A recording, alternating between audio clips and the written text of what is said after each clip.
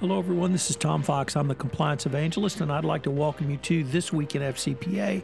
First, a word from our sponsor, Affiliated Monitors. Founded in 2004, Affiliated Monitors provides professional, independent integrity monitoring and ethics and compliance assessments nationally and internationally and across almost all industries. With its knowledge of effective ethics and compliance programs and cultures, Affiliated Monitor is respected for its work as the corporate monitor on matters ranging from multinational corporations to small and mid-sized companies and even individuals. Having served in over 750 monitorships, no one has more experience as an independent monitor than the team at Affiliated Monitors. For more information on how an independent monitor can help improve your company's ethics and compliance program, visit our sponsor, Affiliated Monitors, at www.affiliatedmonitors.com. Some of this week's topics include, of course, the Facebook settlement with the FTC for $5 billion and the SEC for $100 million, Microsoft settling its FCPA action. We ask, can ethical culture be measured? And what is a pulse check? What is the intersection of FCPA and enforcement and suspension and debarment? We take a look at 5 compliance takeaways from Walmart. I ask, is Santa Claus real in the context of bribery and corruption? And are too many cooks in the FCPA kitchen ruining enforcement? Finally, the trade sanctions fines hit all-time highs. These and many other stories on This Week in FCPA with Tom Fox and Jay Rosen. Thanks so much for listening. This Week in FCPA is a production of the Compliance Podcast Network and now a proud member of C-Suite Radio. Hello, everyone. This is Tom Fox, the Compliance Evangelist and the Voice of Compliance, together with Jay Rosen, Mr. Monitors, for This Week in FCPA, episode 164 for the week ending July 26, 2019, the Microsoft and Facebook Settle Edition. So we have Facebook announcing a settlement with the FTC and the Securities and Exchange Commission, Microsoft settling an outstanding FCPA enforcement action with both the DOJ and the SEC, and a plethora of other top compliance and ethics stories. So, Jay, you want to just hit it? Let's dive right in. Well, let's start with Facebook because I think that would probably is the biggest news story of the week, Jay. Facebook settles with the FTC for $5 billion. That's 5 with a B, big ones. They settle with the SEC for a paltry, one might even say piddly, $100 million. So really interesting settlements, of course, coming out of the privacy scandals around Cambridge Analytica, Facebook's violation of its prior consent agreement with the FTC, a lot of divisiveness at the FTC itself with the 2 Democratic commissioners voting against the settlement. Mark Zuckerberg saying that Facebook had agreed to terms and conditions far beyond what was required under law. A couple of interesting things, certainly from the compliance perspective, Jay, is the board of directors is directed to put a privacy component in the board itself, and that requiring a separate board committee to focus and supervise privacy issues. This sends a really significant message about not only the board supervising privacy, also data protection, but also compliance. The implication is clearly that it's the board's responsibility to ensure that compliance with these plethora of regulations be correctly overseen. Also, there is a new privacy compliance component to Facebook, really consistent with what we've seen over the years with FCPA compliance requirements and FCPA enforcement actions. And also, Mark Zuckerberg now has to personally certify that they are in compliance with the settlement agreement. So, as in any settlement, Jay, there's give and take both ways, and it certainly seemed to happen with this one. Kevin LaCroix, writing in the D&O diary, really wants to emphasize this as a major risk for corporations going forward. I would just say that on the risk side, if your business is data, you bet it's a high risk. But if your business, particularly other people's data, but if your business is something different, tangible goods, products, services, it may not be as important or as high a risk. Certainly a data breach is up there, but he really emphasizes this from the risk perspective. Jacqueline Jaeger over at Compliance Week looks at the SEC complaint going forward. And really, the consideration we need to have here, Jay, is that now going forward with any GDPR or other privacy or data breach situation where a regulator finds, there could well be a Securities and Exchange Commission fine because the company did not report it, and certainly material. And, of course, follow-on lawsuits. That's one thing Kevin LaCoy points out, too. So lots to think about from the compliance perspective from Facebook going forward.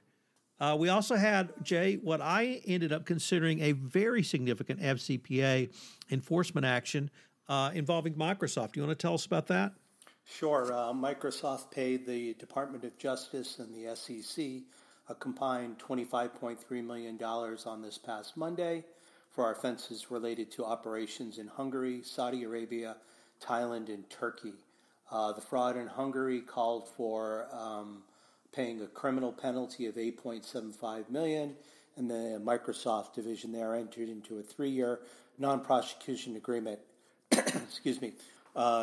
Microsoft also disgorged $13.78 million to the SEC, plus prejudgment interest of $2.78 million.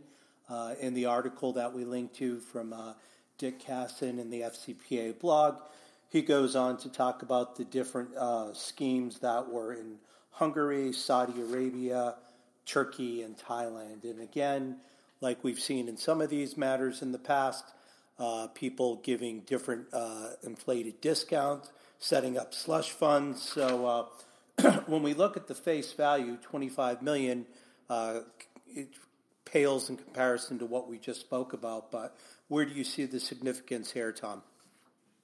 So a couple of things, Jay, perhaps 3 points. Being a good lawyer, I always have to talk in threes. One is it seems to me this is really not the fruition, but it really cements the impact of the FCPA corporate enforcement policy announced by Rod Rosenstein back in November of 2017. And this is really the model for enforcement going forward. We had criminal acts involved in Hungary. We had Microsoft Hungary agreeing to the facts as they were presented in the settlement document, yet not being criminally prosecuted, not even receiving a deferred prosecution agreement, receiving a non-prosecution agreement, an NPA. So clearly the FCPA corporate enforcement policy is working. Microsoft did not self-disclose, so they were not eligible to receive a declination. And because of the criminal acts at the highest levels in the Hungarian subsidiary, they did not receive full 50% discount for their remediation and investigation, but they did receive a 25% discount, and they did receive a NPA. And if we maybe take it a step further through the Benczkowski memo from October 2018 with the FCPA corporate enforcement policy 2019 guidance, we see one of the things that your colleague Eric Feldman has talked about consistently, which is there's really a great opportunity for companies who find themselves under investigation if they move forward to extensively remediate, and that's what Microsoft did and continues to do. So, and I think that led directly to the NPA. So I think that's a big lesson. Number two is internal controls. It's not simply enough to have an internal control because we had internal controls here. We did not have internal control override. So it wasn't a situation where someone's manipulating the internal controls. You had a clear internal control failure. And the internal control was there was something called a Microsoft Business Desk, which granted discounts above the standard discount range. And the Hungarian subsidiary used excessive discounts as the pot of money to fund the bribe. The Global Business Desk approved these discounts between 28 to 32%, so obviously quite large, basically on the word of the Hungarian business unit. And the word they gave was, hey, we need to do this for competitive balance and competitive reasons. So without any business justification, without any data, without any forms, without anything. So you really had the people who were the internal controls, because this was not an automated system. It was a manual control. And as Matt Kelly is wont to remind us, when you have a manual system, you have more room for manipulation. And here we had the manipulation totally within a failure. And then the third point, and you have to glean this from the email sent out by Brad Smith, the president of Microsoft, where he talked about the transaction monitoring system put in place by Microsoft. This was obliquely referenced in the SEC cease and desist order, but I saw a presentation at Converge 18, Conversant's annual conference held last year, where representatives of Microsoft and I believe PwC talked about the transaction monitoring system they put in place. It was not in reference to the then ongoing FCPA investigation, but it's clear now what we saw was this transaction monitoring system. And I'm not sure if I can pull up the quote here that I wanted to use, but the transaction monitoring system is by using it, this is Brad Smith, the president, by using machine learning to help identify transactions and automatically flag those heightened compliance risks, we now run billions of dollars in deals in 57 countries through this transaction monitoring system and have a team apply additional scrutiny to these transactions. Well, that's a very robust transaction monitoring system, and that's the kind of thing that I think is the last takeaway. That's the direction we're moving.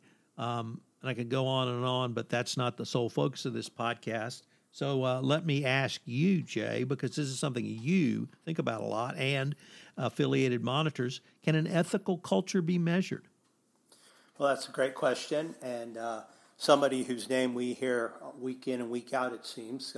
This comes to us from Vera Sharapanova, writing in the FCPA blog, and she talks about the fact that recently, with all the guidance that's coming out of the DOJ with Benskowski's memos in 2018 and the new guidance in 2019, more and more people are asking the question is, can you measure ethical and cultural compliance?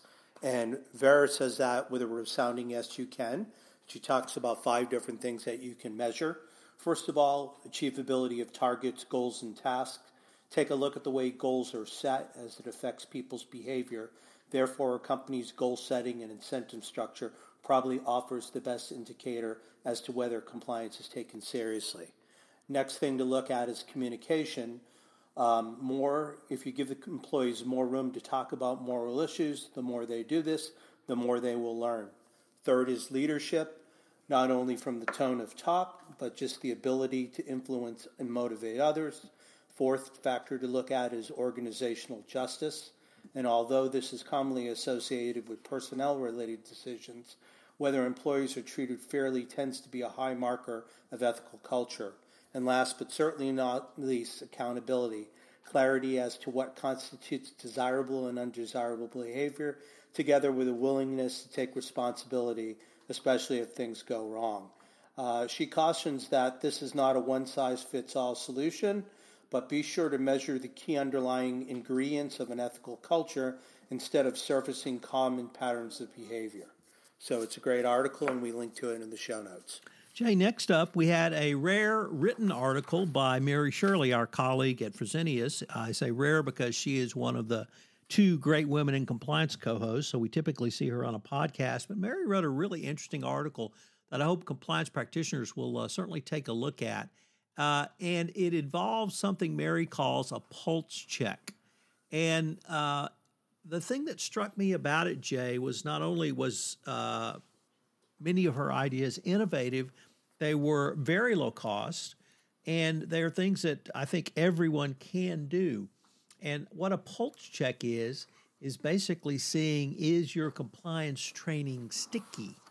And at Fresenius, they did this with an annual compliance event, which had a carnival theme. And what they did was try to see whether or not people were really learning the training and whether it was sticking with them. So they did things like a Jeopardy-style contest for in-person questions about the compliance program, lucky draws around compliance gifts and prizes, a ring toss game where players must correctly answer compliance questions in order to earn rings to throw, and a spin the wheel, not spin the bottle, spin the wheel with 7 elements of an effective compliance program and relevant questions of each. Now, the questions were really not rocket science. They were things like, who is the chief compliance officer? What is the compliance hotline? Where can you access the code of conduct? So, they were fairly basic questions, Jay, but I thought it was a very, very interesting approach to try not to necessarily make compliance fun, although spinning a wheel around the 7 elements of the USNC guidelines, I can't think of a better way to spend your afternoon. But having that kind of let's have fun, let's talk about compliance, let's have everybody's memory jog for a few minutes. I thought that was a kind of an interesting approach to take. Well, I think Mary is just so very excited about what she does, and she's constantly trying to keep things new and fresh, and we're happy to see her contribute in writing to the CCI blog. So kudos to you, Mary. I also have a piece that ran in the Corporate Compliance Inside blog this week. It's part 3 of my 5-part series taking a look at suspension and debarment. And this week I looked at the convergence between FCPA and suspension and debarment. And under the FCPA, the conduct to incur a violation does not necessarily require actual bribery or corruption. When one considers the FCPA, practically any business would fall within the definition of a contractor.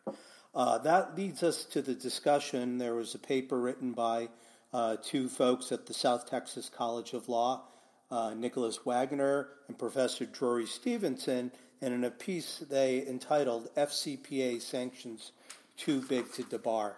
And the author stated that the federal government is sometimes too dependent on a particular set of large private sector corporations for equipment and services. And one solution for the issues regarding fines and penalties for FCPA violators is debarment and suspension. They urge that debarment would be a significant deterrent for U.S. government contractors and would increase compliance with the FCPA. So that's going to lead us into something called present responsibility, which I will address next week.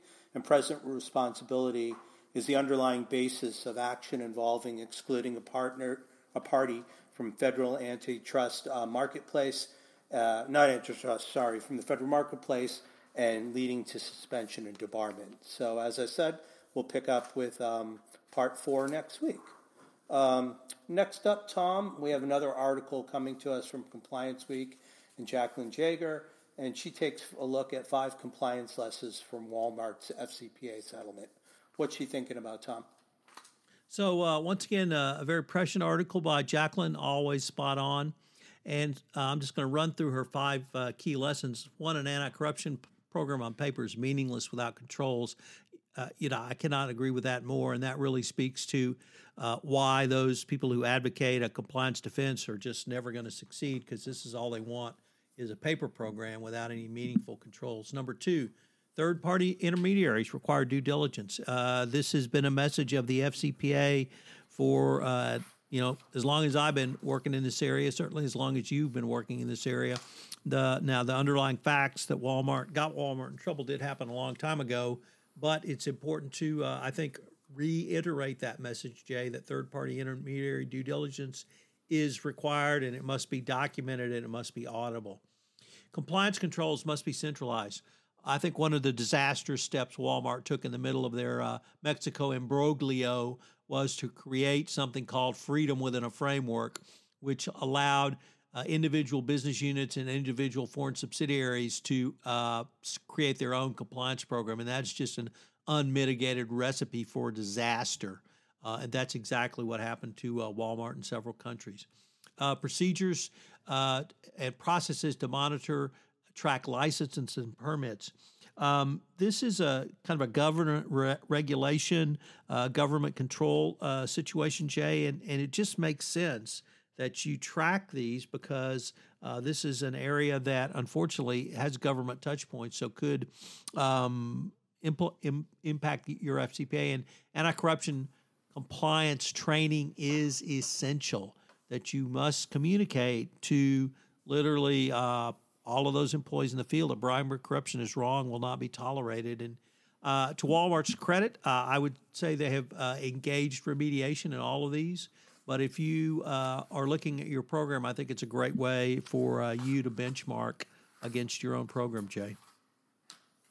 So next up from Jonathan Roche, in Dipping Through the Geometries, takes a look at the Chinese Central Commission for Discipline Inspection, and they will be placing anti-corruption inspectors in the Belt and Road Initiative countries. On July 18th, the Financial Times reported that the Chinese Grand Commission for Discipline Inspection, which the acronym is CCDI, the Communist Party's mechanism for investigating corruption and misconduct by party officials, plans to expand its anti-corruption campaign overseas by embedding officers in countries participating in China's Belt and Road Initiative. According to Lai Yifan, the CCD director, the scale of the massive BRI project, which has been projected to exceed 1 trillion, that's with a T, is prompting CCDI to expand the presence internationally to monitor the activity of Chinese companies. So it's basically, he concludes and says, the decision to expand the international reach of CCDI, whose authority was substantially enhanced last year, reflects a recognition of the Chinese government that it needs to pursue BRI-related corruption far more aggressively if it is to succeed in persuading other companies that its commitment to a clean Silk Road is genuine. So we, in past, have been skeptical about Chinese enforcement of anti-corruption and anti-bribery laws, but it seems that even $1 trillion out there may be enough to motivate them to work with other companies and countries in Asia and try to limit further corruption. Next up, we look at the question of whether the CFTC's involvement in FCPA enforcement puts too many cooks in the kitchen. So, Jay, this is from Helen Zhang, writing in the GAB. Always a great read. I urge everyone to subscribe to it on a daily basis. And she looks at the CFTC's recent anti-corruption enforcement initiative. This is particularly prescient given this week, it turns out the mining company Glencore is being investigated by the CFTC for FCPA violations. Next up, a celebration with Michael Volkov of his 100th episode anniversary show over on Corruption, Crime, and Compliance. That's his site for both his blog and podcast. This was the 100th episode of his podcast series. I was lucky enough to be his honored guest on this, so check out that. We really had a lot of fun on the 100th anniversary show. This week, I had a special 5-part podcast series, which was sponsored by Affiliated Monitor, on the use of monitors by state attorney generals with Managing Director, AMI Managing Director Jerry Coyne.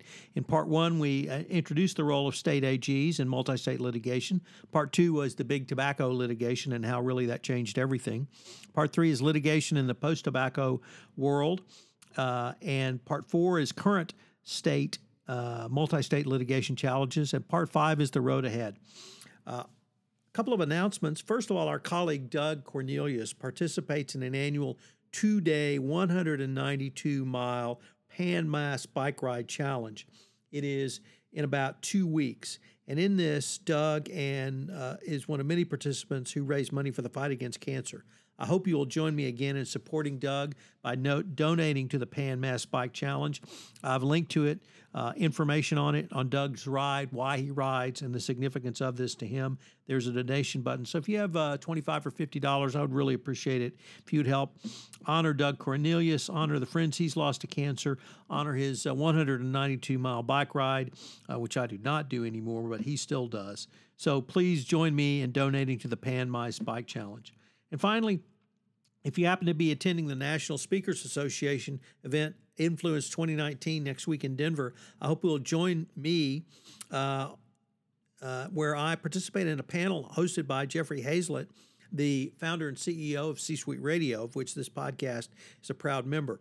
On the morning of Tuesday, July 30, 7:30 to 8:30, we're going to have a breakfast panel, which we're going to cover ideas, promotions, partners, and processes all around podcasting. If there's one thing I like talking about as much as compliance, it's podcasting. So I hope you will join us for this most interesting panel. It's my first National Speakers Association conference. So if you've been a long-time attendee, I'm looking forward to meeting you and learning more about being a member of the National Speakers Association. Jay has left us, so it's going to be left to me to say adieu this week. So on behalf of Jay Rosen, Mr. Monitors, this is Tom Fox, the compliance evangelist and the voice of compliance, wrapping up the week that was in FCPA for the week ending July 26, 2019, the Microsoft and Facebook Settles edition. Hello, everyone. This is Tom Fox again. I'd like to thank you for listening to this episode of This Week in FCPA. If you have any questions, you can email Jay at jrosen@affiliatedmonitors.com. If you have any questions of me, you can email me at tfox@tfoxlaw.com. Thanks again for listening to This Week, and I hope you'll join us again next week where we take up some of the week's top compliance and ethics stories. This Week in FCPA is a production of the Compliance Podcast Network and a proud member of C-Suite Radio. Thanks again for listening.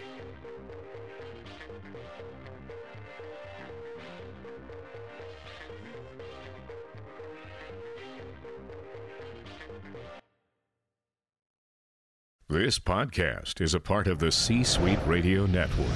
For more top business podcasts, visit c-suiteradio.com.